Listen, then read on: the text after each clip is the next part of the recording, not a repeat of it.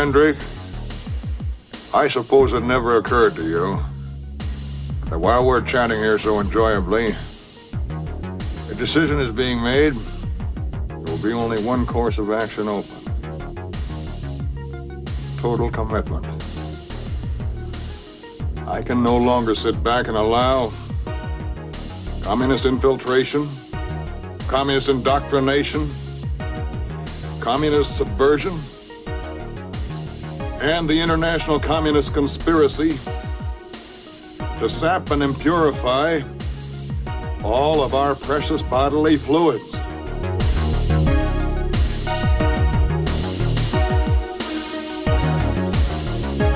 Hey, I'm Kyle. Thanks for joining me and Andy for the Legendary Creature podcast. So if you're listening with your kids or your conservative grandma, maybe don't, because we swear. Or some shit like that. Dude, Kyle, how many mono blue decks do you have? I have one, and I literally built it a few months ago. Okay, how do you feel about it? I like it. I think it's like, you know, it's like the needle hole, right? Like it's hard to like get that thing threaded. Yeah. And make it work. Yeah, for sure. So I was thinking about it, and I think there's only 3 that have existed in our meta, including the one that you're talking about. Okay, so I have Unesh currently. Okay, and then we have Cody playing Talrand. Okay. And then there was a time and a place and a land long forgotten that Brad had a Tromacratus list. Yes. That one... That was a really good deck. That was an annoying ass deck for some reason, right? Yeah, I mean... No, not for some reason. It was because it was... there were very specific reasons. He made it fucking annoying, right? But then, I don't know, like all of Brad's, whims and whimsies, it just kind of, did it. He does his time with the deck and he moves on. Yeah, he's like, I took it apart, it's done. Yeah, I did it. I explored that to its end and now I'm done. Why do you think there's only have been 3 blue decks? Well, it's a popular color in Commander. Probably, definitely top color. Definitely is a top color. Because I think, so if we go back to our early days of playing Commander, yeah, Andy was a budding blue player. Guess how many mono blue decks I have? You have had 0. I've ever. had 0. Ever. So even though everyone calls me the blue player, you don't ever do mono blue. I've never done. But I think the thing that I realized, because we had this period of time, we started like my first deck, I think was kind of the banner deck, and then like you and Brad figured things out, and then you were pretty dominant for a little bit there. And what I realized is Andy's drawing a lot of cards. Yeah. That is one thing I do enjoy. And so it's unfortunate, that the people you have to associate to draw cards is the Nazi party and it's blue. That is the real Nazi color. Yeah, blue. Honestly, right? It is wholly oppressive and very elitist and snobby. And, the more I think about it, the less I want to play it. But I think blue is so good because it gets you resources, right? Like in a game of Commander, it's a war of attrition. Yeah. Honestly. Right, yeah. No, it is. You need more resources and blue gets it for you. It's just one singleton event to the next. Yeah. So yeah, we've seen 3. And I feel like they're different. So let me kind of summarize the 3 of them. So we had Talrand, which is like every other motherfucking Talrand deck you've ever played against, right? Sure. First, he had it very counter heavy. Yeah. It was very Mother May I. And it didn't win him anything because he couldn't get the mass of drakes out there to actually like end the game, right? So he changed it. He switched it over to kind of like a happy medium. It's not devoid of counter magic, but it's mostly cantrips now. So sure. Talrand, if to remind everybody, Talrand is the 4 mana Merfolk wizard that says whenever you cast an instant or sorcery spell, you put a 2/2 Drake token It's a blue Drake. It's a blue Drake. It's a Blake. A Drake token with flying into the battlefield. So he's just accumulating a bunch of 2/2s that he uses either to block or to eventually drop a coat of arms and they jump up in power and then he just swings in and takes somebody out. So pretty basic, honestly. Yeah, right? I mean, it is. I think when we had Dustin and Kim playing, I think you put Kim on a Talrand deck because it was pretty easy to understand for a new player. And it's budget. You don't have to spend a lot of money. The cantrips, a lot of these spells are not very expensive. Sure. It can get expensive if you're like, I need a force of will. Yeah. Like you can get there with it.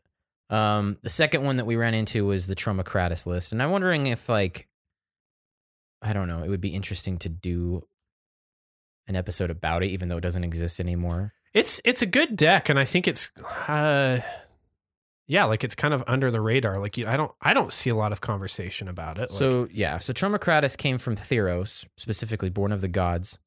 He was some backwater legendary. When they spoiled him, I don't remember there being a lot of buzz about it. It was just kind of like, okay, it's just a big ass guy. And here's to kind of tell you, there's only 111 decks on EDH Rec, and the card is 25 cents.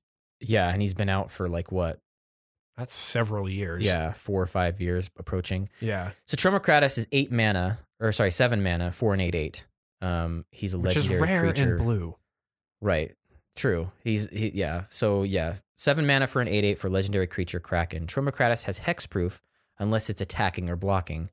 And then Tromocratus can't be blocked unless all creatures defending player blocks it. So it's actually really good for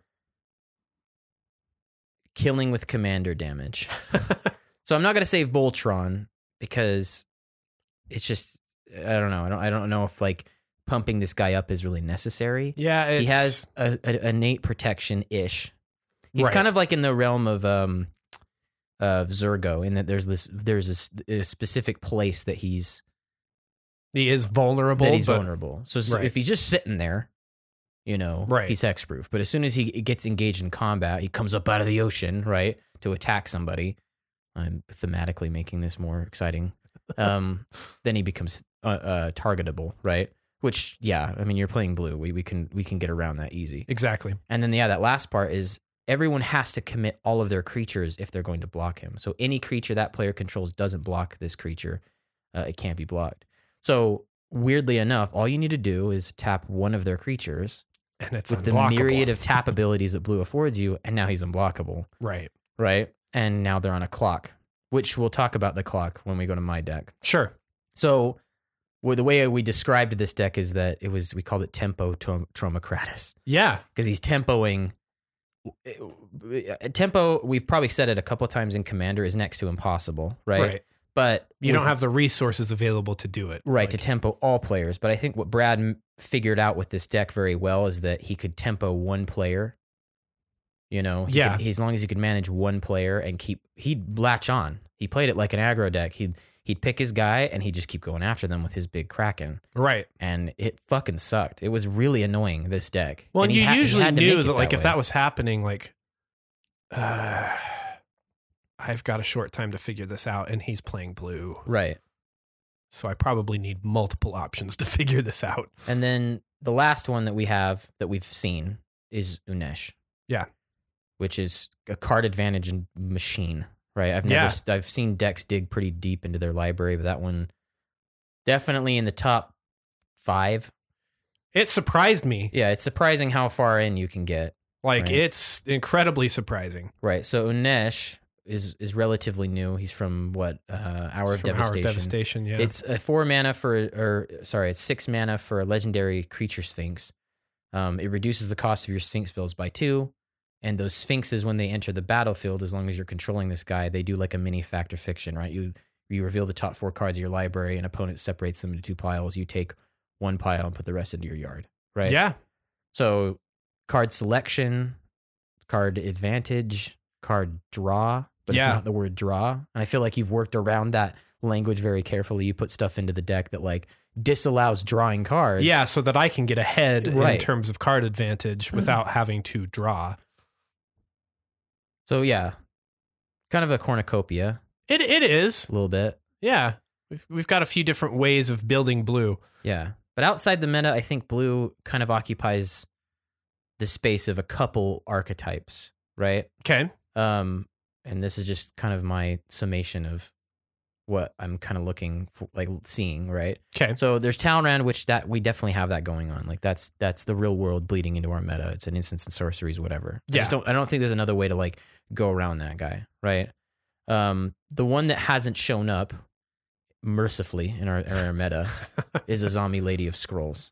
So she has a reputation of being oppressively difficult to defeat. Right? I think there's really two that we haven't seen show up in mono blue that could just bust our backs. Probably, yeah, and I know who you're thinking of, right? The fucking Teferi. Yeah.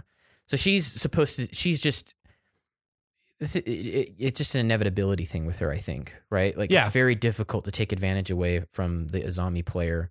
They have a very deep counter wall that you'll have if you try to, they won't let you past it. But if you don't, they're just going to keep digging and digging and digging. And her strategy is that she's a 6 mana commander that lets you tap an untapped wizard you control to draw a card, and she herself is a wizard. And because it doesn't actually have the tap symbol, this can be done at like instant speed. Right? Yeah, so you can do it whenever you want and do it as many times.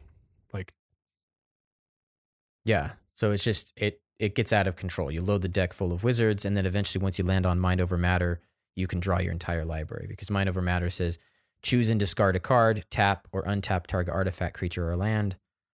And yeah, you would just choose one of your creatures and just draw into the lab man, right? And win, which says, yeah, if you would draw a card in your library and you have none remaining, then you win. You're just done, right? Yeah, game over. Yeah, and then to kind of meet Kyle's point, Teferi Temporal Archmage is a planeswalker they put out in Gen 3 Commander, right? Right.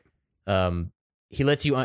He's 6 mana. Really, the relevant thing to keep track of is that he has a down. He starts with 5 loyalty, but his down loyalty of 1 lets you untap 4 target permanents. So he is very, very, very good at a strategy that we'll also talk about later in the episode called stacks. And yeah, you're probably right. Like he's definitely up there in the infamous blue decks. But other than that, like a lot of it, like if you look at the rest of the list, sort of like Arkham Dachshund, which is a combo cheater machine. Right. A lot of them kind of either fall into these ideas, drawing a lot of cards, using counter magic because whatever. And then, yeah, like I guess the stacks thing is probably unique to just him. I suppose so. I'm trying to think if there's others that could do it, but if you're doing that, you would probably have him in the deck. Yeah. And he's going to be the most effective option for it anyways. So, right.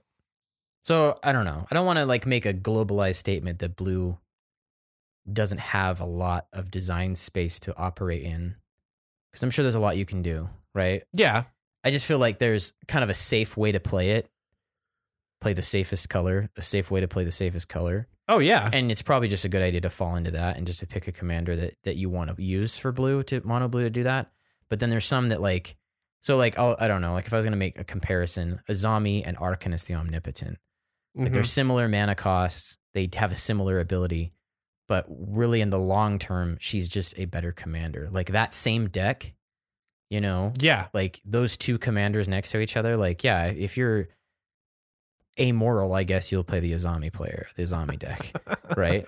But then you're setting I don't know, you're holding yourself back by picking one color and then picking a weak commander underneath that, or one that, not weak, but one that's just kind of hard to manage in Arcanist. Right. So I don't know. There's not I guess my takeaway from this is that there's not a way to half do blue.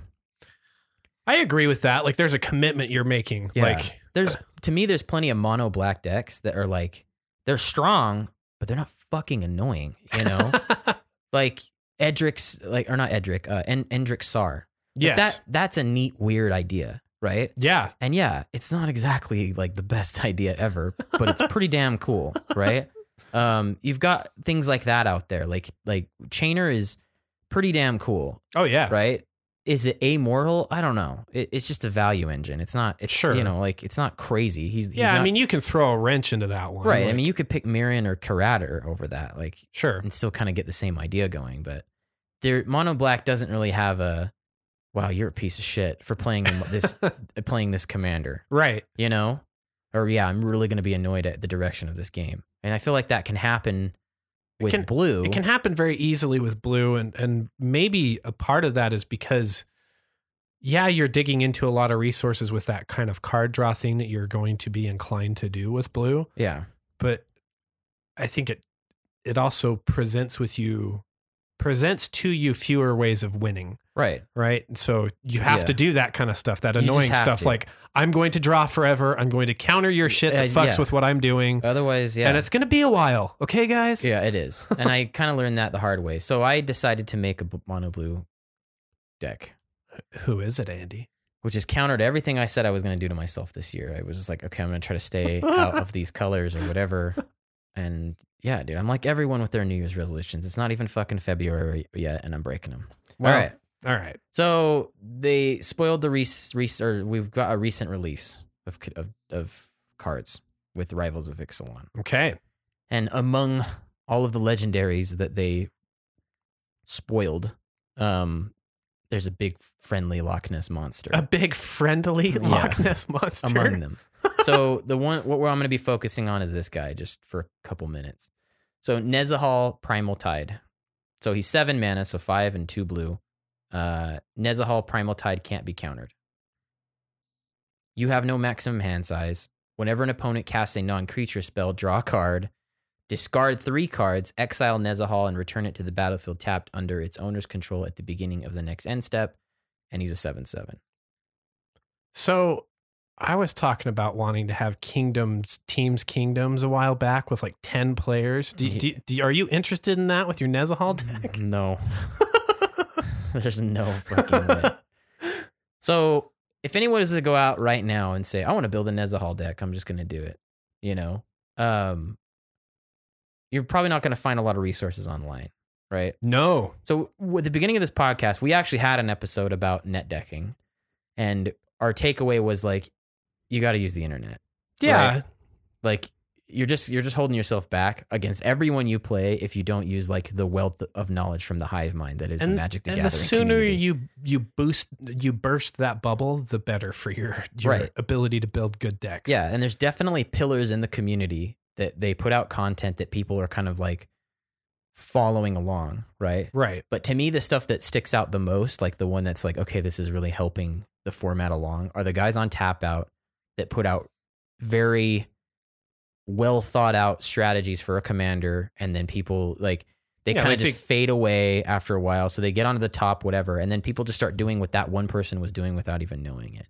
So it falls into the average deck for EDH Rec or whatever. You know what I mean? Like somebody solved that commander. Yeah. So somebody put out their primer, showed you what to do. Yeah, primers is a really great example. They go card to card. You know, it's kind of like what we do, right? Yeah. But it's just on a web page, right? Exactly. There isn't any of this right now for Nezahal. So it's been a unique experience. Not unique. I mean, I've had to do it before, like picking weird, you know. Everybody has this moment where they're like, I'm just going to pick a weird ass commander. That's how I felt building Unesh, because we did that episode shortly after, you know, Hour of Devastation dropped, and I was kind of like, I think this is probably what you should do.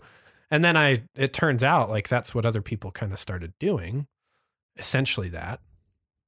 But it's an interesting space to be in when there's not a sample for you on the internet to really go off of. Yeah, and it's kind of two things. You start doubting your own intuition about stuff. And then you're like, I don't know, is this really the way to do this? And then you start feeling like, I don't know, I'm fucking just going to do it. Let's see what happens, right? Yeah. And then you start like, you get this huge payoff when you test it and it works, right? And you go, oh, wait a minute.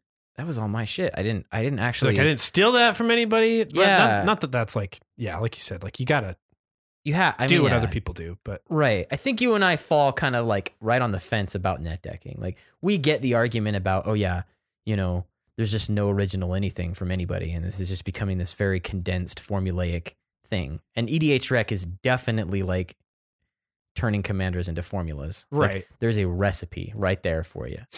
But then you and I also kind of agree that like, yeah, we just want to have the games be good. Right. Because there's another annoying part of playing against somebody who really doesn't know how to make a deck, you know? Well, yeah, like, I don't know. And if they you just get their ass rocked. And it's just no exactly fun for you. So I've got this friend that plays Dominion, like a lot of Dominion. Okay. And we like sat down to play, and she just kind of was like, I don't know, just picked out like a set of cards for that particular game for us to play off of that she thought would be interesting. And she was like trying to kind of guide me a little bit, but she understood the combos way better than me. Right.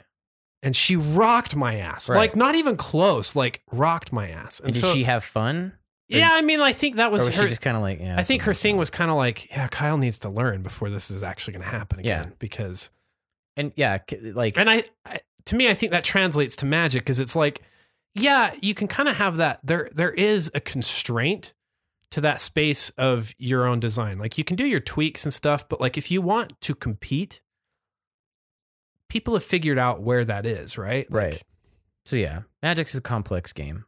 You know, I'm sure Dominion is too, but it's 25 years old this year. There's a lot of freaking content. So kind of getting into this deck, like, yeah, it's a new frontier for me in a couple ways, but then an old frontier. So I decided like, I'm going to stick to what I know that I can handle and what I feel like I have an understanding of the best. Yeah. And I'm going to marry those ideas into this deck and we'll just see how it goes. So I tested it last night online on a completely legal 100%, legit platform on the computer. 100% legit. And I was pretty happy with the results, although I kind of have a tempered expectation of like what it'll do in the real life against the real cards that, the real decks that I go up against. Sure.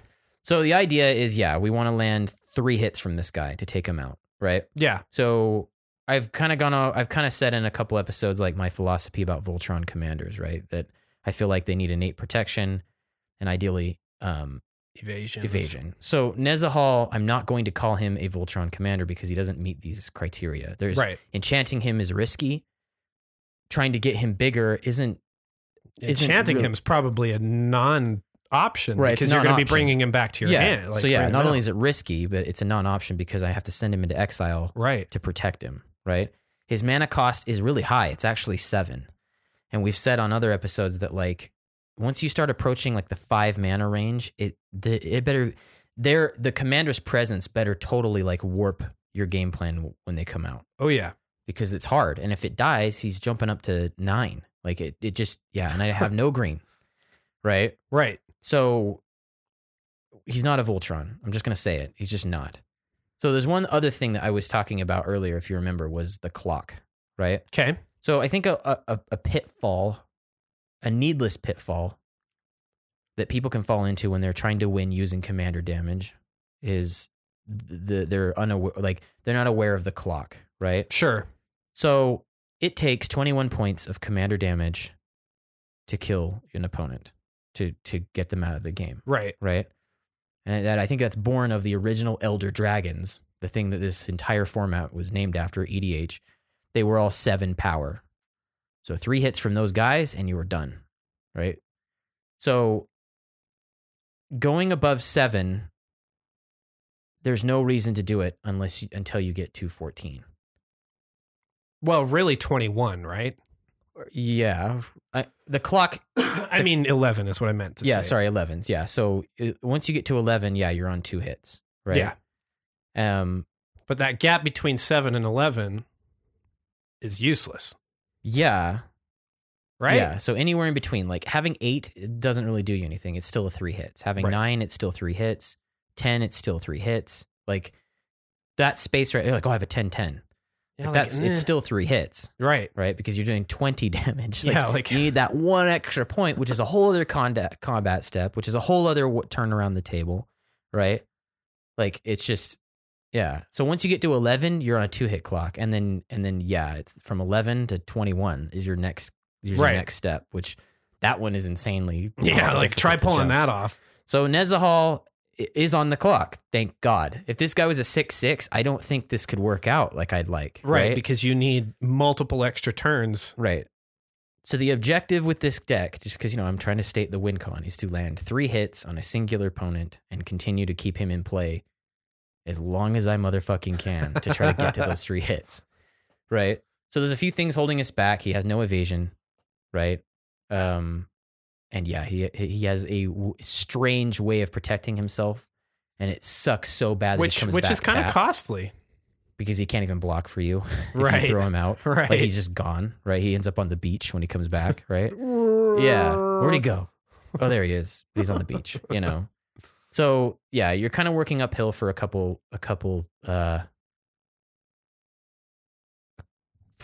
things that you would want for a Voltron, or at least a commander damaging commander, right? Yeah. So I think a lot of people they'll be like, well, you know, let's get Imperial Plate in there because he lets you draw cards, right? Okay. Yeah, I think that's I think that's okay because I think people are thinking like he's just going to be massive. Well, I only need 8, 9, 10, 11, right? Yes. So as long as I have 4 cards in hand, he's on the 2-hit. Yeah. So it is a good equipment for him because it gets you on a 2-hit clock, which, oh my God, that is just 1,000 times better than 3. It just is. They see it. Yes. You know, like your opponent sees it. Like I've got one more hit. I've got one more turn, and they're scrambling to get rid of your threat. So I borrowed a lot from Brad's original idea of latching onto one player and just hammering them down, right? Okay. And I think the way he did it was he'd bounce every permanent out of his way or tap one permanent so he could take advantage of that. He seemed to do a lot of that with the tapping evasion stuff. Right. So yeah, Tromokratis has more going for him in that he has that pseudo protection in that he's hexproof when he's not attacking or blocking. And then that last part where if they can't commit all of their creatures to a block, they just can't block. And he's 8 damage. Yes. Right? So he's on the clock as well. So I had to kind of change things up a little bit though with his. I didn't add any of that tap stuff because it doesn't really help. Yeah, it doesn't matter here. Right. So just hitting the cards. There's a standard flexible mono blue control package loaded into this deck, right? Okay. You can pick and choose your favorites, but I'll kind of offer some suggestions about counter magic. I would not go overboard with counter magic in this deck because it's just going to piss everybody off. Right. Sure, because you're already playing a long game. Like Right. you just need enough to kind of like get yourself through. Right. Also, you should be digging, right? Yeah, you should be digging. There is counter magic in the deck because we're playing mono blue. We have to kind of lean on it heavier than any other kind of color pairing, right? Yes. So the ones I chose to put in here, the counter spells I chose to put in here, either are just simply there to keep him in play, right? Okay. Because yeah, ditching 3 cards to send him into exile, it's kind of asking a lot.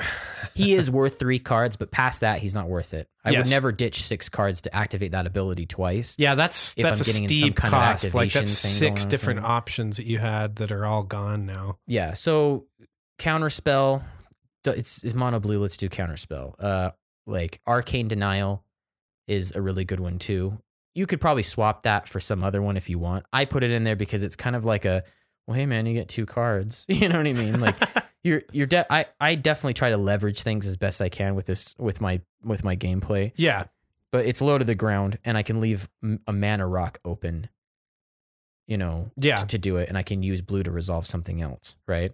Okay. But yeah, there's a lot of options. I did have Cryptic Command in here because Cryptic Command, I own one, and I just haven't put it in any deck ever because it's 3 blue committed. Yeah. But the big thing is that it allows you to tap all creatures your opponents control, which is one of its coming modes. through. So yeah, if they dare try to harm you, right? Not only can you counter what they've tried to do, but in the same motion, tap all their creatures, and now they know they're going to get bit, right? So I feel like it fit really well. That's a nice fit. Other than that, yeah, it's just like negate Swan Song, you know. Okay. But I have a total of 9, which is a lot for me. That's a decent number. Yeah, I usually stick around 3. Okay. In any blue deck, I just kind of auto load 3 just because, hey, whatever, you never know, right? Yeah. One that I do want to mention that I think is really good. I've mentioned this one before with Shuyan, but it fits this again. It is Stubborn Denial. So it's 1 blue, counter target non-creature spell unless its controller plays 1. However, if you have Ferocious, if you control a creature with power 4 or greater, just counter that spell instead. So it's 1 mana for a counter, like yeah, because you're going to have your commander, right? And that's the only thing you want to. If it's out, that's the only time you really want to counter anyways. Right. So with your monster out, it's just boop, you know, awesome, countered, right? So I didn't go super into the countering Mother May I thing, right? Like I just didn't. Instead, what I decided to do was use artifacts. Okay. The other You know, which is a blue thing because there's Esper artifacts, right? So the other side to my polyamory, right? So I'm into instances for sure, but then there's these neat machines over here. Stacks. What? Yeah. So stacks is the idea that you put out a lot of resource denial options for yourself, or at least for your opponents. So we mentioned Teferi. Yeah. Right? And the idea around Teferi is that you're putting out cards like, I'll just give you the prototype for starting the stacks. Well, okay, hang on. The stacks is actually named, its namesake is from a card called Smoke Stacks. Right? Or Smoke Stack. It's a 4-mana artifact that says at the beginning of your upkeep, you may put a soot counter on Smokestack. At the beginning of each player's upkeep, that player sacrifices a permanent for each soot counter on Smokestack. So you're kind of using this very demanding ability in your favor. Yeah, you're a part of it, but you're always one behind everyone else because it's at the beginning of your upkeep, you may put a soot counter, right? Right. And so it happens. It goes up during your upkeep, and then the players after you are the ones that have to participate in that number of counters. Right. So normally you'd have like a commander that can work their way around this, right? So like Brago can reset this. Like if it gets too out of control, he can blink it and put it back down to 1 soot or get rid of it altogether. Right. You know what I mean? Like he has ways to operate around it. Sheree. Yeah. Right. So you can put out Smokestack, and because her creatures come back anyway at the end of the turn, those doesn't are the matter options. The feeding. Yeah. Right. So everyone's losing advantage except for her, things like that. So yeah, the strategy is named after this card. You're not actually using this card in this deck, but because the permanents I have, I'm using the other half of it, right? So Smokestacks wouldn't really be that hard to deal with if these other cards weren't in play. So like I'll give you the one that kind of always goes along with it. It's the Winter Orb. It's 2 mana for an artifact that says, as long as Winter Orb is untapped, players can't untap more than 1 land during their untap step. So you wait till everyone's tapped out, right? And you play your locks. Right. So now you're locking them down. They play right into a trap they didn't know was there. Right. Yeah. And now they're working from behind. You had 1 turn for yourself because you have untapped, and then near the end of the turn, you would resolve your Winter Orb. But now everyone else is like, oh, fuck. They're not getting back into the game until they scramble to destroy your artifact. Right. So with Smokestacks in play, it just withers the game. It just whittles the game down. To say again, I didn't put the actual Smokestacks in this deck because I don't feel like Nezahal can handle it. Yeah, he doesn't contribute anything. So like Derevi would be another thing to talk about. Like Derevi can untap things for you so you can get around something like Winter Orb. Yeah. But like, also like with Nezahal, I think maybe what you're getting at is like, there's not as much available for you to offer it. Yeah, there just isn't. There is stuff that you can do to kind of get around it, like the Mirror Turbine. You can make a mirror and sack it and things like that. But I didn't put it in there because I don't feel like it's just too many hoops to jump through to make it work. Right. But where I found the value for this guy anyway in that strategy is that they're staying open. So if somebody taps out to attack one of my opponents or myself, I'm able to keep them locked down with some of these effects. So the Winter Orb is one of them, right? The Static Orb is another one, right? So Static Orb says you can only untap 2 permanents.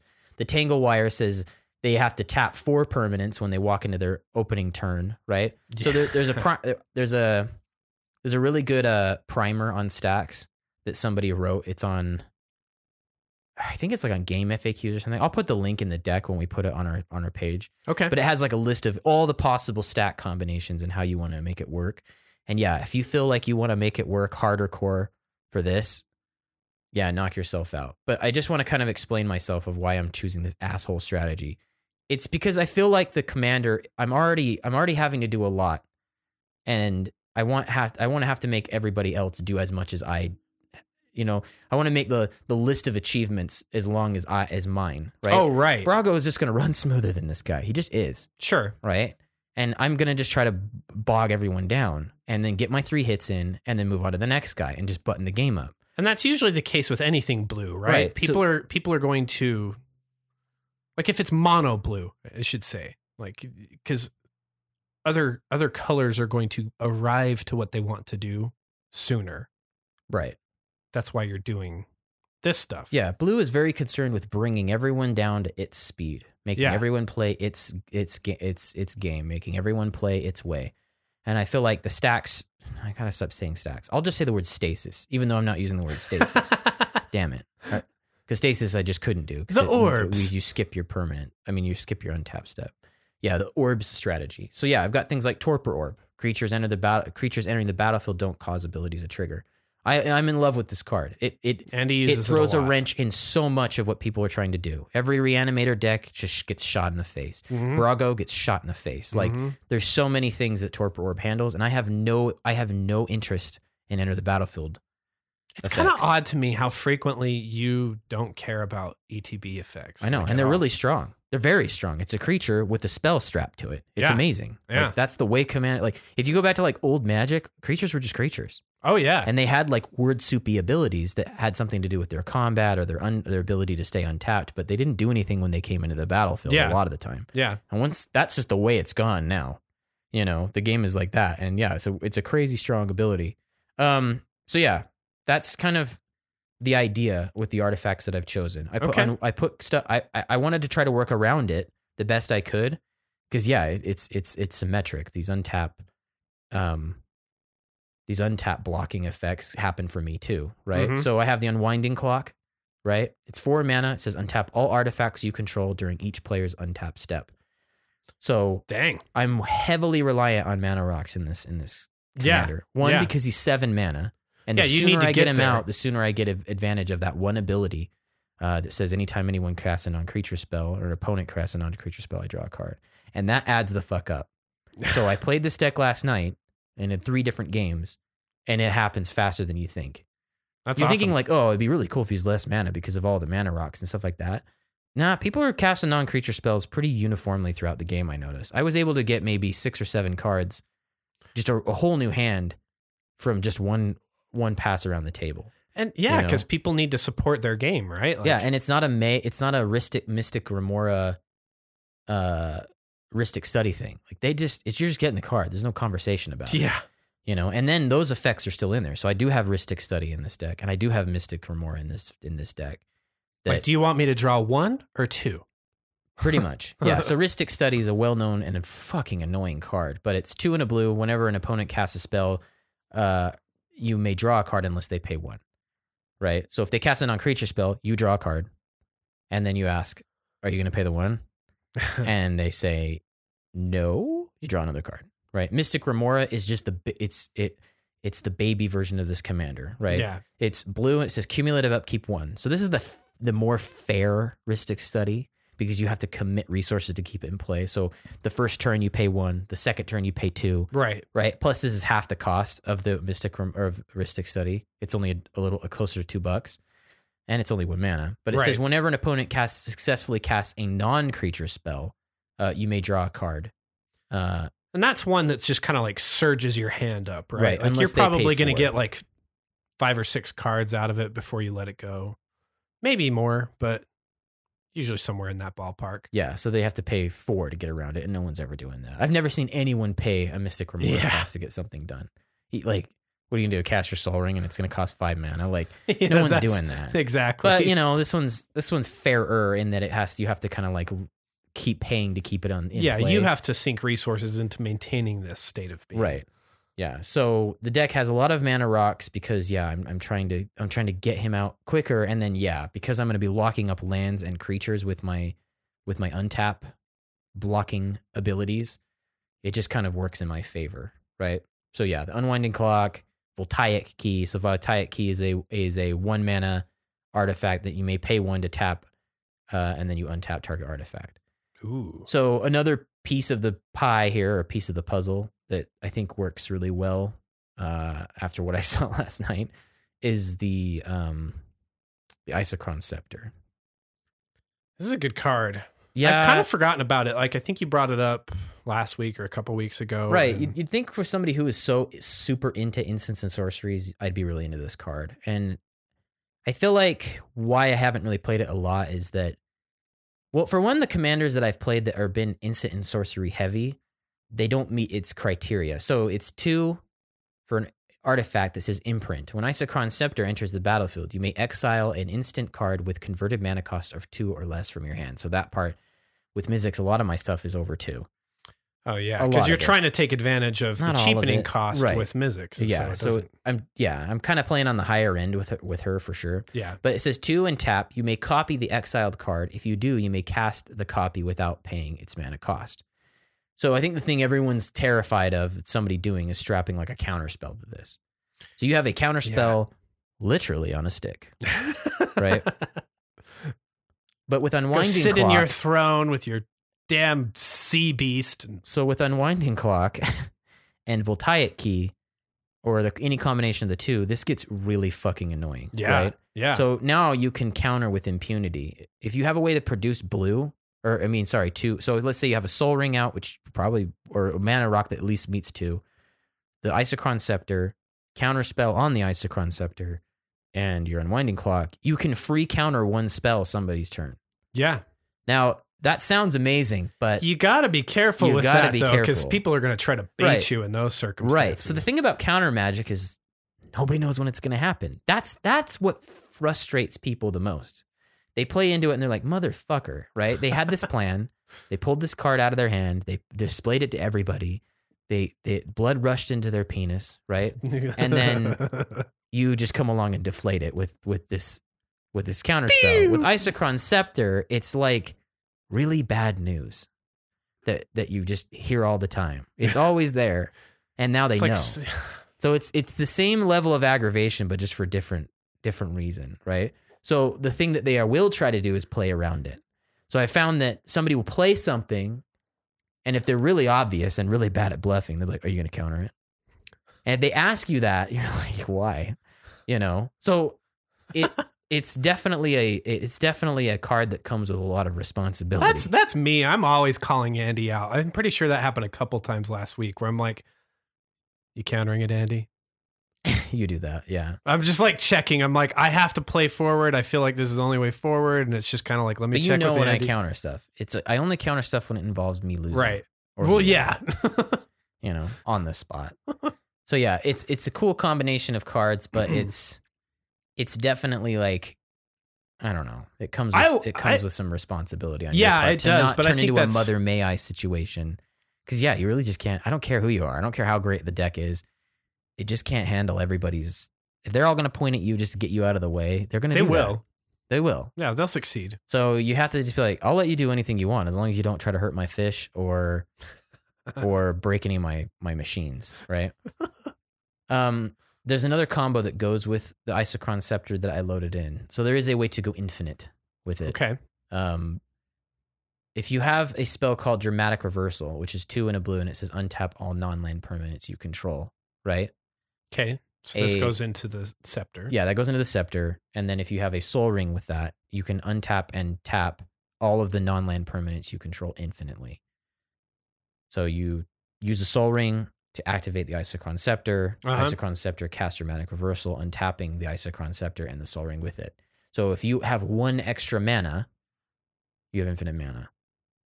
Or, right? I mean, anything else that you can kind of sink mana into after that. Right. Yeah. So take your pick on what you're going to do with that. Like if you're going to do, I don't know, a giant X spell, right? You could have somebody draw their whole library with a Blue Sun Zenith, or you could draw your own library and dump out a Lab Man. Like, I don't know, like however you want to use that. I put it in there because, I just feel like it's just a good way to fucking end the game. Yeah, no, I think that's if I'm not really able to get to this, because you're playing blue, right? Right. Like Paradox Engine pairs well with pairs the same. It's actually any spell inside the Isochron Scepter, right? Yeah, and then not any spell, because like a counter spell really wouldn't work. You'd need something like, I don't know, a Pongify and targets. But that with the Paradox Engine, because of the spell getting cast, it'll untap all your permanents too. Right? It doesn't necessarily need to be Dramatic Reversal. I'm trying to think of like what you would probably do in there, but these 3 cards, the Paradox Engine they're going to feed you for sure. Yeah. So that's kind of like the win con, and then like maybe an alternate win con right there is that, it's very simple. I'm just trying to get 3 hits in, trying to keep the pathway open to do that. Some sexy tech I kind of want to just throw out there, then we'll talk about yours, is Dragon Wings. Okay. So it's 1 in a blue. It says enchanted creature has flying. You've been using this in Shu Yun, right? No, You haven't? Because he doesn't meet this ability. It says when a creature with converted mana cost of 6 or more comes into play, you may return Dragon Wings from your graveyard to play, enchanting that creature. Okay. So it doesn't matter if this thing drops off when you send So if you have to dive him Nezahal into the deep. exile. Yeah. So I kept saying, I'm going to dive him down. He's going down. Periscope, and everyone's like, dude, people were scrambling to kill him after a while. Were they? When they got on their second hit, they completely lose focus of whatever's going on the rest of the game. And they know like this fish is going to come bite him again and it's going to be over. It's a really fun deck to play because you're just, you know what I mean? You're like, You feel like this very plodding, slow hunter when you're playing this thing. yeah. You feel like this just slow moving, like, I don't know, man. Like I really got into the cosplay of this thing for sure. You're that Right. guy that's like covered himself in mud and got the ghillie suit Right. on. And Yeah, you're just yeah. I'm You waiting. feel like that. So yeah, this spell, like I didn't even get to cast it, but it's hugely helpful because a lot of the time you're like tempoing things out of the way to get in. Sure. And a lot of them just because you just don't have any evasion. But this grants him flying. And then if you have to ditch him or have to dive him down or periscope, whatever, when he comes back, this just reattaches to him. Huh. So it's really good. And then there's one that's kind of halfway there, which is just called Launch. So it's 1 in a blue, enchanted creature has flying, but then it says when Launch is put in the graveyard from play, return Launch to its owner's hand. So So you it's just like keep doing it. Rancor. Yeah. It's like a flying, double the cost, not out of this world Rancor. But hey, we're already on the clock. We can just In that case, like, but in Get this in case, there. this is all you need, right? Like, yeah. The other evasion I piece. love the art on this launch, though. It's like a bunch of people. These jumping guys off just a like cliff. jumping off a cliff, like, this is a bad idea, Jim. This is a bad idea. Yeah. So I'm trying to think of any other evasion pieces I have. There's Prowler's Helm, which is just like a budget. Hey, let's just get in there. So it's 2 for an equipment that says equipped creature can't be blocked except by walls. And then it's 2 to equip. Not too many of those things. There's another one that's similar. It's called the Trailblazing Boots. I didn't put it in here, but it basically gives them Ooh. non-basic island walk. Yeah. Right? So I'm not really interested in buffing his power too much. Yeah, because like you said, the clock, it's either I stay at 7 or I get to 11. or 21. Yeah, like those are the only numbers that matter to you. Right. That's it. So getting him like huge, I don't really need him. Like you probably could just get away with putting like a bone splitter on him, right? Yeah. Like doesn't bone splitter give him plus? Bone Splitter does +2/+0. Yeah, That's so not- that wouldn't work. That's not going to work. You just need 3 points, right? 7. You need 4. You need 4. Yeah, you need 4 points to get him bigger. There's just not a lot of equipment that does that, honestly. No. The Imperial Plate, yeah, you'll probably have 4 cards in hand. But when you don't, it's just in the way. Exactly. And yeah, you're Exactly. ditching 3 sometimes to keep him out. Like, I don't know. I'd put it out there. Like, just think about that. Like, think about really what you're trying to achieve by making him larger. Exactly. Can I get on a 2-hit? Will this get me to 11 points? I don't know. You could do the looks on Warhammer. That only gives you 3. That's though. 3. And it gives him trample and lifelink. It's just really things slow. that we're not really interested And with all the in. stuff I've put in this deck, and that's it's 6 like, mana I to can't- pull that off. Right, I can't commit to stuff like that. Right. Right. The only equipment that was really heavy-handed that I was like, okay, I'll make the space for it, would be the Sword of Feast and Famine.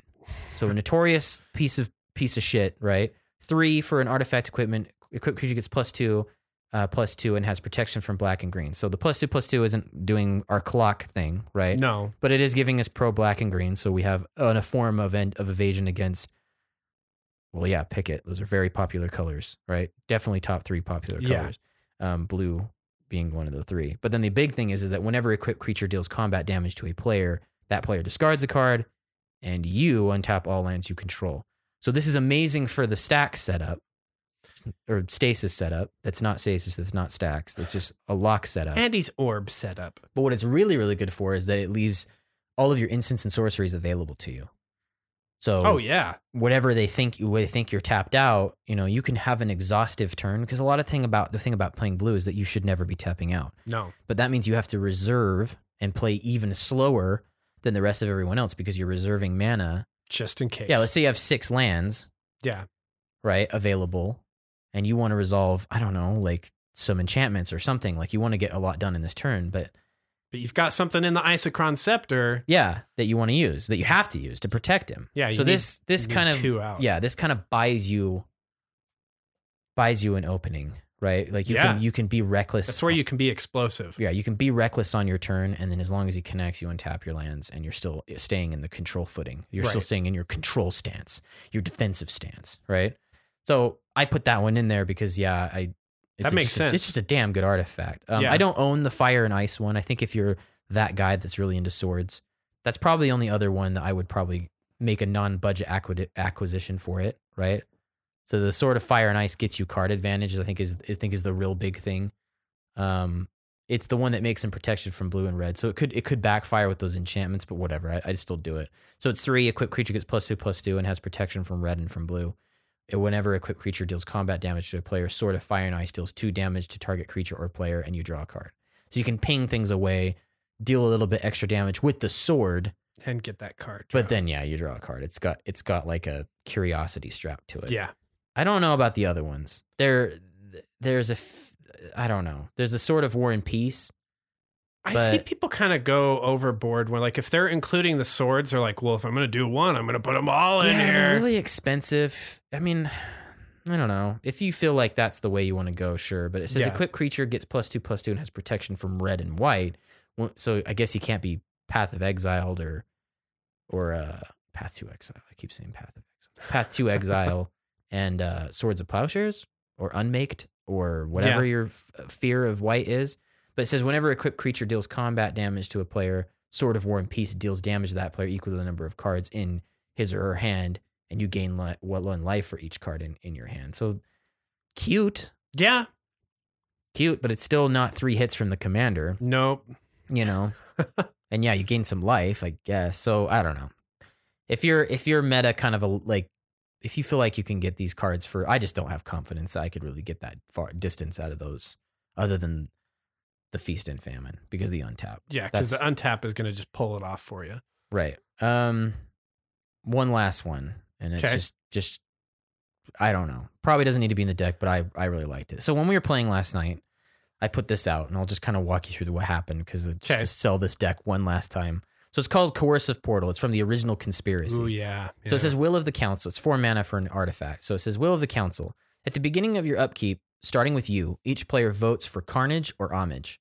If Carnage gets the more votes, sacrifice Coercive Portal and destroy all non-land permanents. If Homage gets more votes, or the vote is tied, draw a card.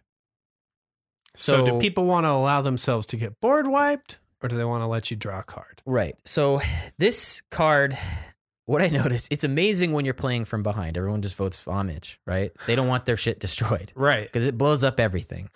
So they'll just be like, Homage, and you get a card. Right? Cool. But once you start pulling ahead, you know the way the vote's going to go. Oh, yeah. Right. So I had this game last night. Also, let me just, as a side note, playing against blue, that's a bad idea. Even if they are playing behind. Right. Don't give them more cards. Right. And I think even if you decided not to go the Staxy, land locking route, this card actually probably better in that direction. Like if you had like a really, I'm playing out of hand, I'm very focused on instants and sorceries, which I feel like is probably another way you could do that. You could strip out all that stuff and just make sure you're tempoing things away from the target you're going after. Yeah. Right. I don't know. I don't know. I don't know if you'll get the mileage out of these cards. Like if I'm trying to think of like a good one. Not even a good one. Like just to kind of give you an idea, like the cards Sleep. Like you tap all their creatures and they don't untap. Yeah. So you have 2 turns to like just hit them with your fish. Like, but then it happens once. It's a sorcery. Sure. Plus so, they may cast other creatures to get in the way anyway. Yeah. So. Yeah, you're right. So I don't know if you get the mileage out of those kind of effects against the stasis stuff that I've picked, the landlocking stuff that I picked, like the Winter Orb and the Static Orb. Yeah. But hey, anyway, back to the portal. So the portal, most of the time because you're playing from behind with this thing, because he's 7 mana, right? Yeah, everybody's going to have developed further. Yeah, they've got all their mana dorks, they've got all their mana rocks. Like they look at the sheer number of things they stand to lose if they don't give you the card. They vote your way, right? Oh yeah. But eventually you pull ahead with an Isochron Scepter thing set up and all of that. and they're probably going to vote Carnage, right? So I was playing last night, and I had enough mana because it goes untap, upkeep, right? Right. I had untapped all my mana and had a capsize in my hand, and I was waiting for them to vote Carnage, and they did, and I just jumped it back to my hand, right? I don't know if that's going to work if it just goes onto the stack once it happens because it says sacrifice it. Sure. You know, because it says, okay, then sacrifice it. You're like, but I've got it in my hand now. Right, but I have it in my hand now. So if that's not the way to play it, and if I was wrong, then just, they're going to fucking vote Carnage, just bounce it before they even get to the vote. Sure. Like, as soon as you untap, just push it back into your hand. But the other thing is that even if you can't do any of this, just get Nezahal out of play then. Like, dive him down. Like, yeah, you'll lose a turn with him out, but he's not actually dead, you know? Right. Like, have your turn. The board is clear. It's lit off. Yeah, you've got this 7 mana thing out there without having to have paid the mana for it. And yeah. Right. So he comes back at the end step. So yeah, do your turn, develop your board state in the direction you need to take it. And now he's back out. So now you still have your 7 mana damaging commander and the board is clear. You know, and yeah, awesome. Your stuff went with it, but how many cards did you get in hand over the course of the coercive portal? So I don't know. I'm going to test it in the real world. Yeah. It seemed pretty good. That's pretty cool. And my opponents had fun playing with it. They're just like, this is fucking, I don't know. You can tell they were just kind of like, this is fucking funny, you know? But it's interesting that I mean, let's say somebody pulls really far ahead and it's like, okay, guys, like I got a board wipe. We just got to vote this way. Yeah. You know, and of course that person won't vote for it, but you can, you know, the will of the council is going to, it's going to go your way. So yeah, it was pretty neat. That is cool. That's a fun card. Right. I think anytime you can squeeze in something from the conspiracies, I think they're really fun in Commander. Oh yeah, Conspiracy is like the Commander expansion. It fits pretty well in Commander. It's the Commander expansion. Like I remember the first Conspiracy coming out. Like we took a lot of stuff out of that. It is my favorite thing they do. Yeah, one of the favorites. Yeah, honestly, it's like Innistrad, the 4-color mana really, like if I'm just talking like the products they've actually put out, like Innistrad's up there, you know, just because that's our set, the one where that's when we got into it. It's nostalgia, and yeah, like everyone fucking loves that set. And then not last year's, not the tribal commander set, but the one that had 4-color commander. That was just awesome. The partners, like there was just so much flexibility in that. There was just so much creative space that you were still yet to I think partners were challenging, and it was a fun challenge. And then right under that are the two conspiracies for sure. They're way good. And I think if you're looking to like step outside, if you're just a Commander player like us, like it's a fun thing to step into. Right. Doing conspiracy drafts. So I like Nezahal, and I'm scared of it because I think of my experience with Trumocratus. When you've got a large commander like that behind blue, it's scary because you're not sure if you're going to be like, it's already hard enough to dig up answers when you're on the clock, and you're not sure if you're going to be able to pull those answers off when you're playing against a blue player. Mm-hmm. Like that was always a concern when Brad latched onto you with Trumocratus. It was like, okay, I might have an answer, but I probably need 2 or 3 answers because he's going to have an answer for my answer. Like right. It's going to be hard. So I don't know. I'm excited to see Nezahal. You building this deck? Like for real? For real? Yeah. I had too much fun playing it. I probably just have to do it. You know, even though it's contrary to what I said I was going to do this year. It's not like you can't be a blue player and accomplish your other goals. Yeah. Right? Yeah. My wallet says otherwise. But yeah. All right, man. Hit us with... So I've got another blue commander, and this is something that I think... We talked about this doing the set review for Rivals of Ixalan. I tend to like it when their standard sets have more multicolor legendary creatures in them. Oh yeah. I think it's more dynamic for the commander players. Except for in cons. Yeah, like cons was good for us. Awesome. Yeah. Cons was way awesome. And so the last couple like planes that we've been to, they've done these monocolor legendary cycles, right? Yeah.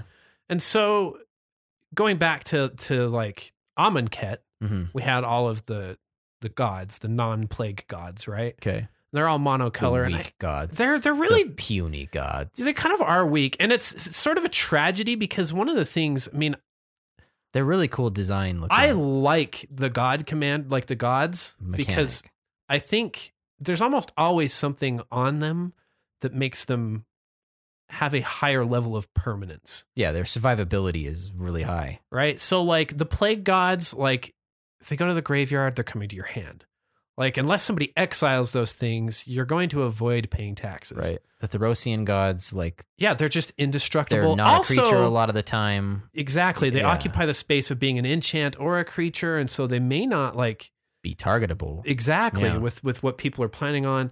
And I think, the Amonkhet ones, they're just indestructible. Like there's something appealing to me about that, but it's also just super challenging because they weren't great for Commander. Like none of them really stood out as like, that's going to be an awesome commander. Yeah. The thing is they are a creature, so they can't dodge white exile creature target. Right. But then there is some of that in black too. And they can't help attack unless they have their conditions being met. And some of the conditions they need are pretty stiff. Yeah. And so the one we're going to talk about, because we're talking mono blue here, is Kefnet. And his condition is actually, it's pretty stiff.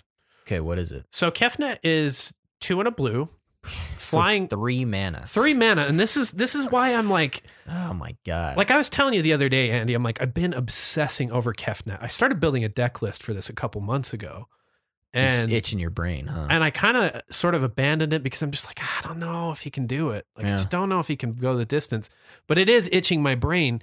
Because there's this tremendous appeal of being able to have your commander out on turn 3. Yeah. Everybody else is doing minor things. Yeah, and you've got your boy. And you've got your commander 3. Out.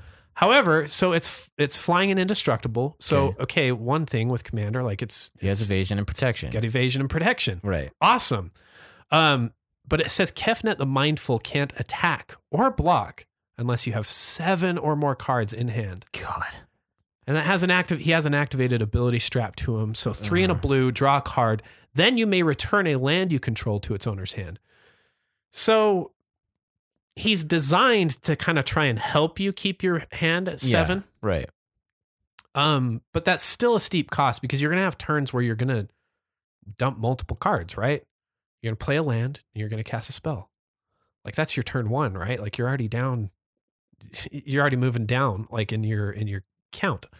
So it's kind of, I kind of like Kefnet, I think I'll be honest, and talking about this. He's a demanding master master for sure. He is a very demanding master. Like I think Kefnet's kind of working uphill to begin with if you're going to use him as a creature, which I think plunges us into a differentiation that I want to kind of make here before I dive into my deck. Yeah, what are you up to? So I think as I was kind of looking at this a little bit the last few days, I was like, okay, I had mostly had what I had come up with already built out. Okay. But I was kind of curious. I'm like, well, what are other people doing? Okay.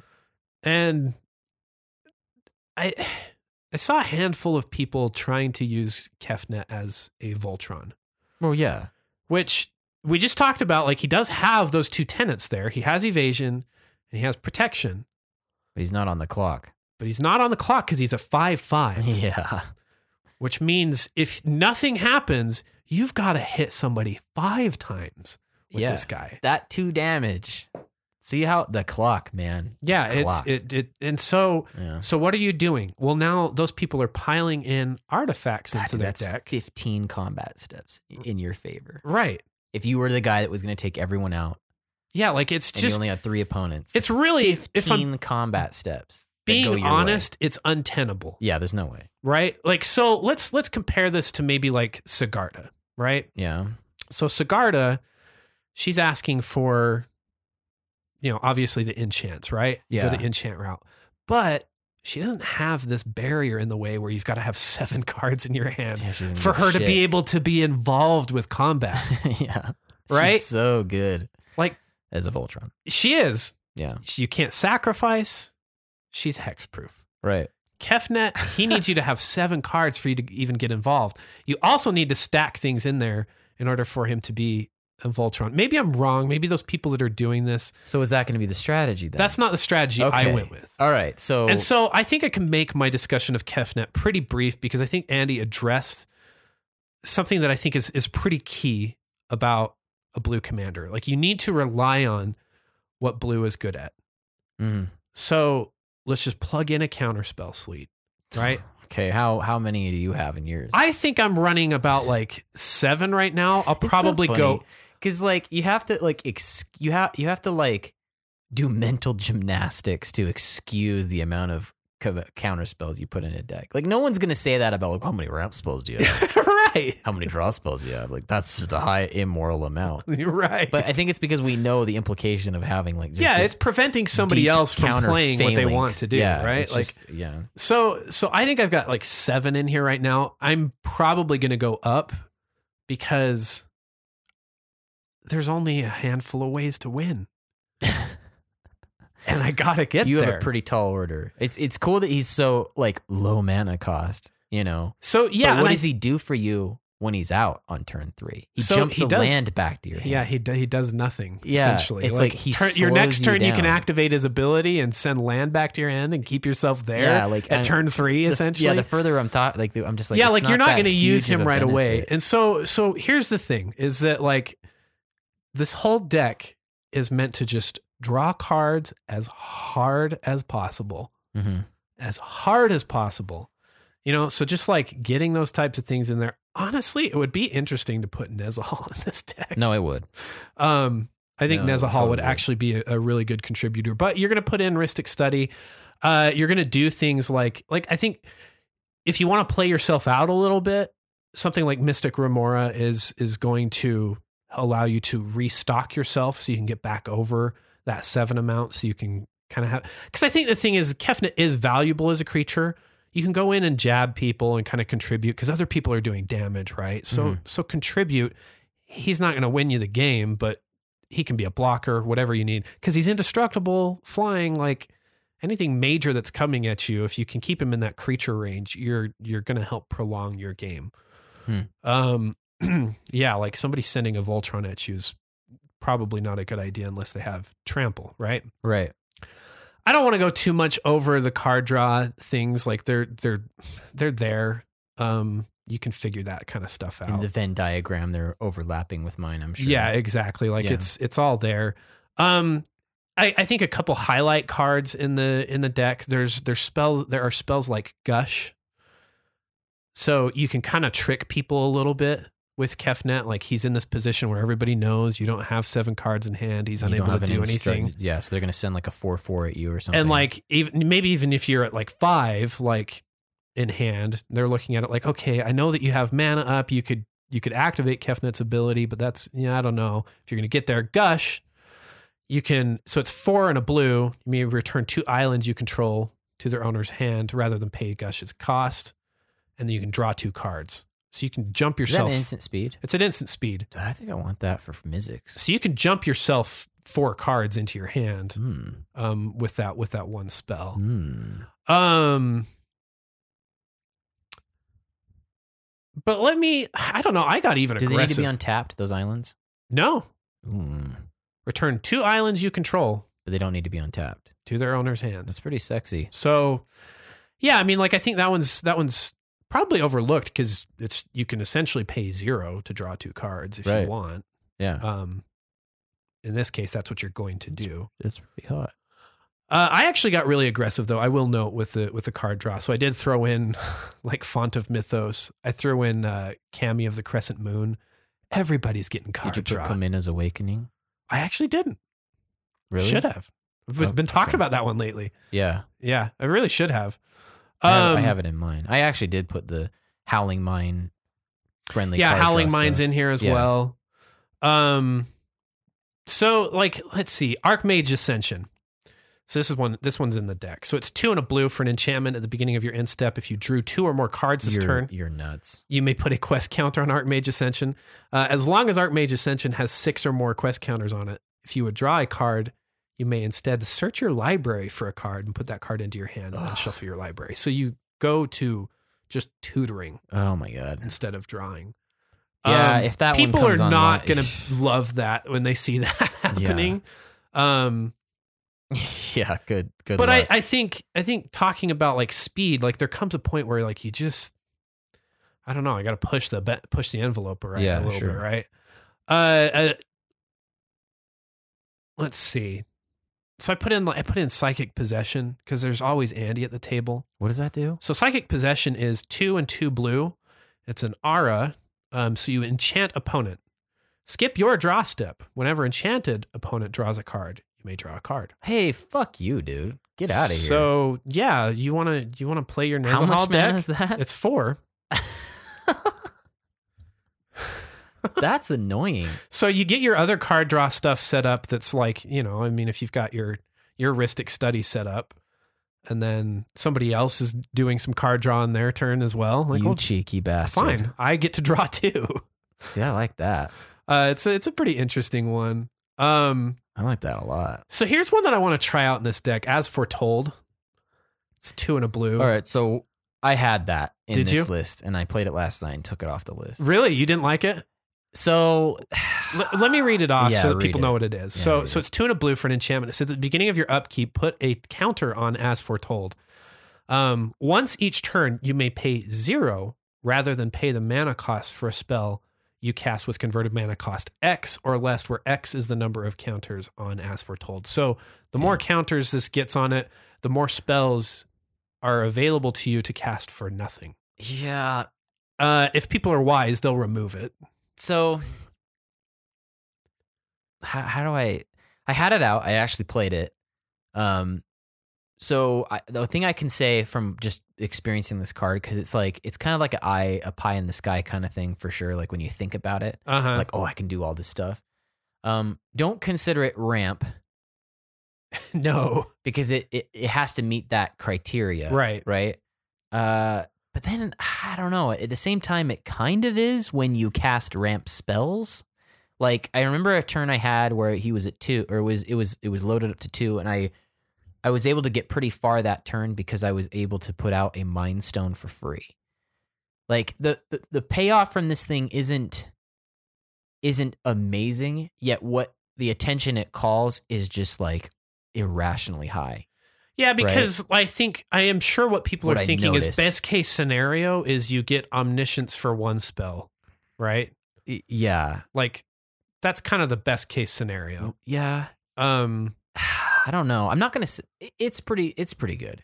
It's pretty good. It's just you kind of have to temper your like I think everyone's going to think it's more amazing than you'll realize it is when you start playing it. I gotcha. But everyone's going to be scrambling to deal with it. And if you play in a player group where their way of dealing with your stuff is engaging in player destruction, like if they excuse combat steps going your way because you have some powerful enchant, then it's probably like if that comes up a lot in your play group, like, well, you have As Foretold, that's why I'm attacking you, even though you're at the lowest life total. You're like, it only has 2 counters on it. What am I going to cast? Well, they're just not going to hear that. You know what I mean? Like they're not going to hear that. Like true. But if you have a meta where they're like, yeah, that's pretty annoying, but this guy over here, he's got to get managed a little bit.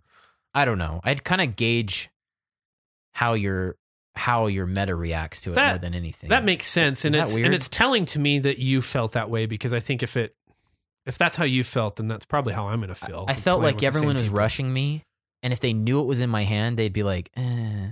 I think the best case thing that I had happen with it is I had a capsize in my hand, but I still had to pay the buyback cost. Right. So yeah, it cut it in half, you know? I mean, I'm used to fucking just paying only 2 blue for that bad boy, you know? But it just, I don't know. It just wasn't as game breaking as I thought it was going to be. Okay, that's fair. It's fairer than you think it is. That's fair. It doesn't just totally unhinge. So yeah, I'd say play it, but just get ready for like the inevitable, like everyone freaks out because they think you have some omniscient level card, you know. And like I say, I mean, that's best case scenario if the game goes for a long time with that thing being out, right? Like, but eventually it eclipses everything that you've got. Well, sure, but that takes a long time, right? If you're not. Once it got up to like 4 mana or 4 counters on mine, right, it was a free cast a turn. That's all it equated to be. Cool. You know, like I said, it's at best an omniscience for 1 spell. Well, the Caged Sun is 6 mana, but yeah, it just wasn't. I don't know. Okay. Yeah, it's really good for ramp spells. I'm not gonna lie. Like, it's really cool to like just dump out like a Thran Dynamo, and then you didn't pay for that Thran Dynamo. That's actually way like cool. that is what That's it's probably cool. the best thing for. Let's talk about just a couple other cards that I think are kind of cool in the deck, and then get into win cons. Training Grounds, I think is if you're gonna do Kefnet, you just need to have Training Grounds in your deck. Mm-hmm. So it's one blue for an enchantment. Activated abilities of creatures you control cost up to 2 less to activate, and this effect can be reduced. Can't reduce the amount of mana an ability costs to activate less than 1 mana. So yeah, you're putting that on Kefnet so that you can now use his ability to just spend 2 mana to draw a card, and if you want to, return a land to your hand.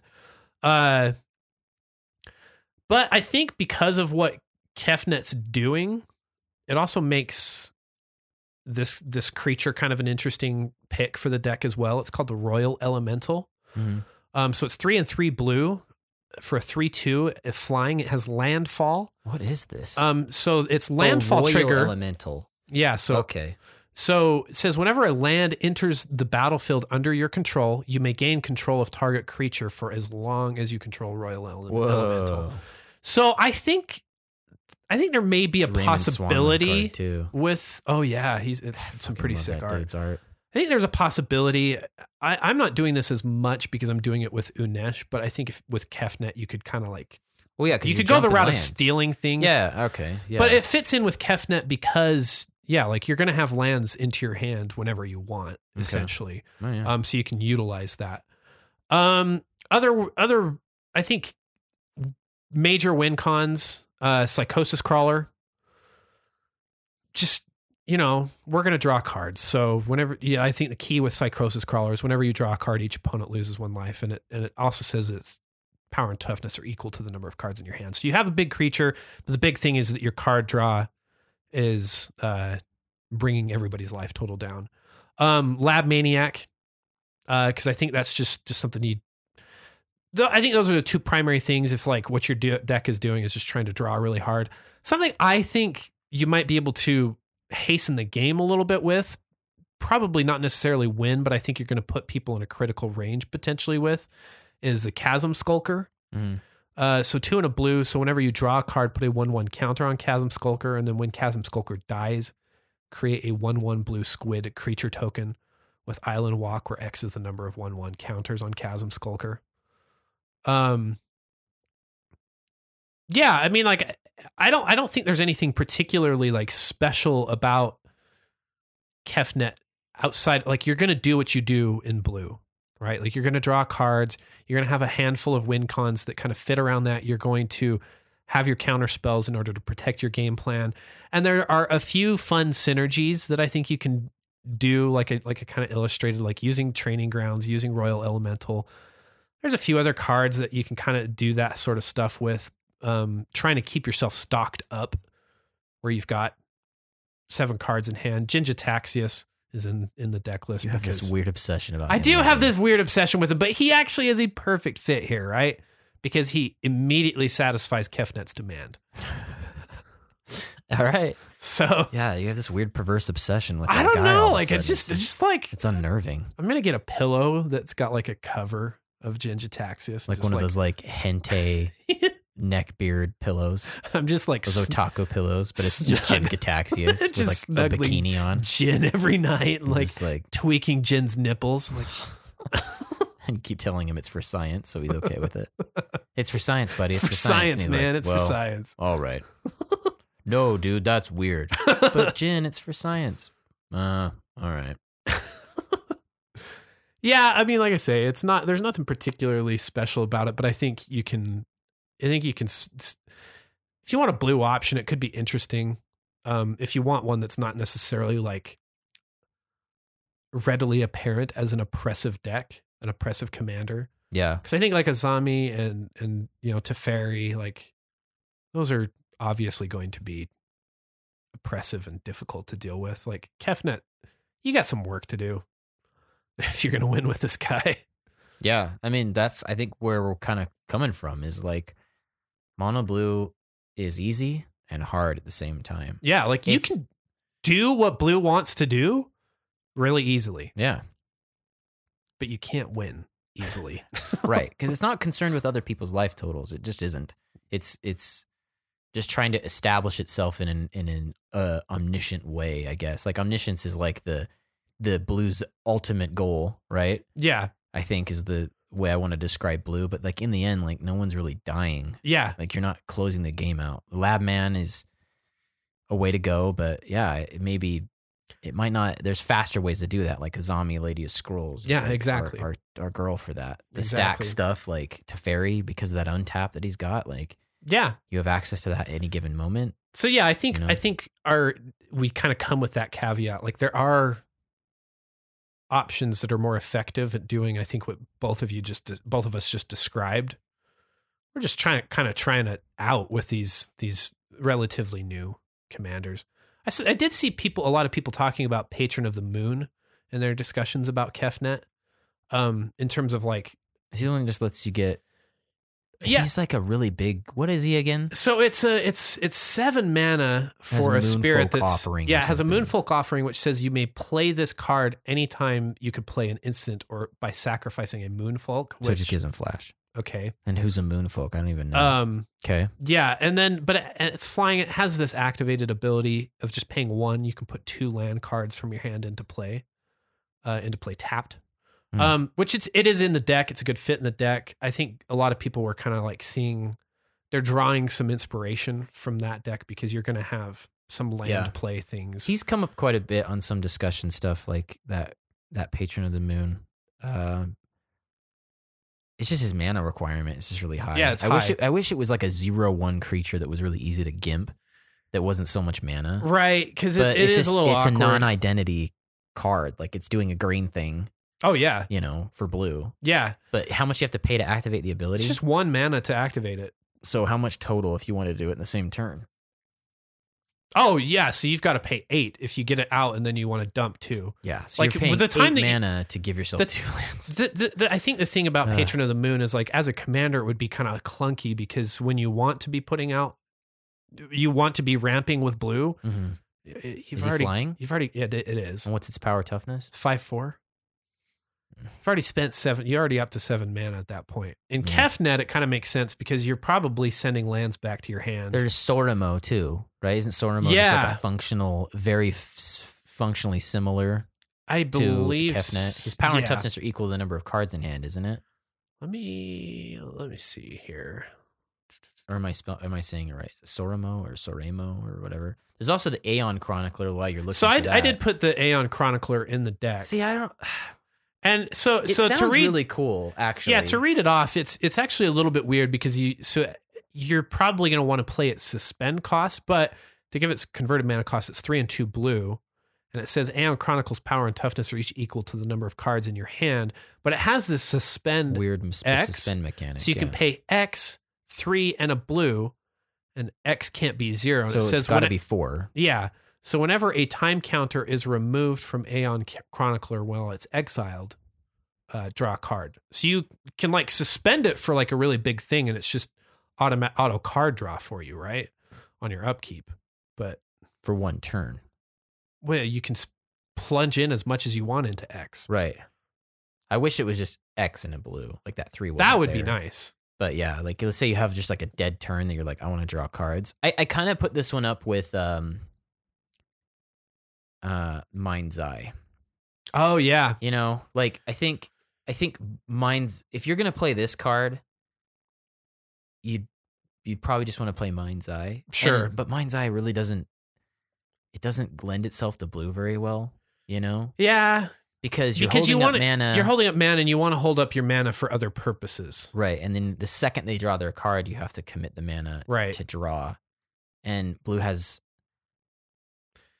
better options, but it only has really 2. So I think what we're thinking about when we're talking about this card is like a permanent that nets you cards over time. That's not just not like a Brainstorm or something, or a Blue Sun Zenith. It's a permanent that just keeps netting you cards, right? Right.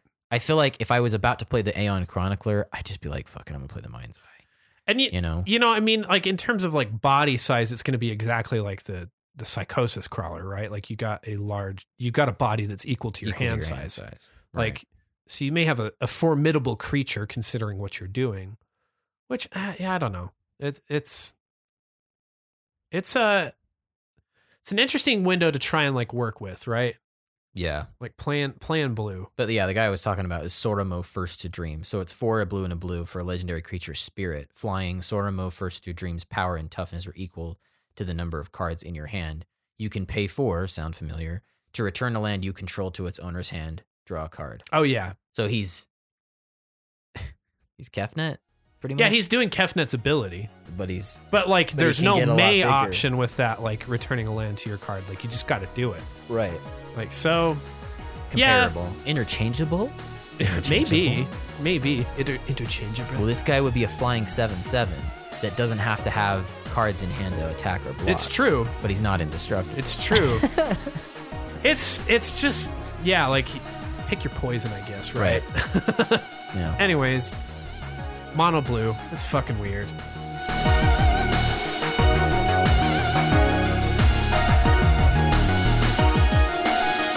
Hey, thanks for joining us for the Legendary Creature Podcast. Music this episode is from a new artist that we got permission from. His name is Protector 101. The song is Street Trash. The album is Neankali. We'll post a link to his stuff in our episode notes. Be sure to support him because he is so kind for letting us use his music. Also, Andy and I will post links to our Tapped Out page where you can find our mono blue deck list. And be sure to follow us on Twitter at legend_creature. And rate us where you found us, iTunes, Stitcher, Google Play, wherever. It helps us know how we're doing and what you think. And until next time, play some mono blue and protect your precious bodily fluids. I do not avoid women, Andre. Yeah. But I do deny them my essence.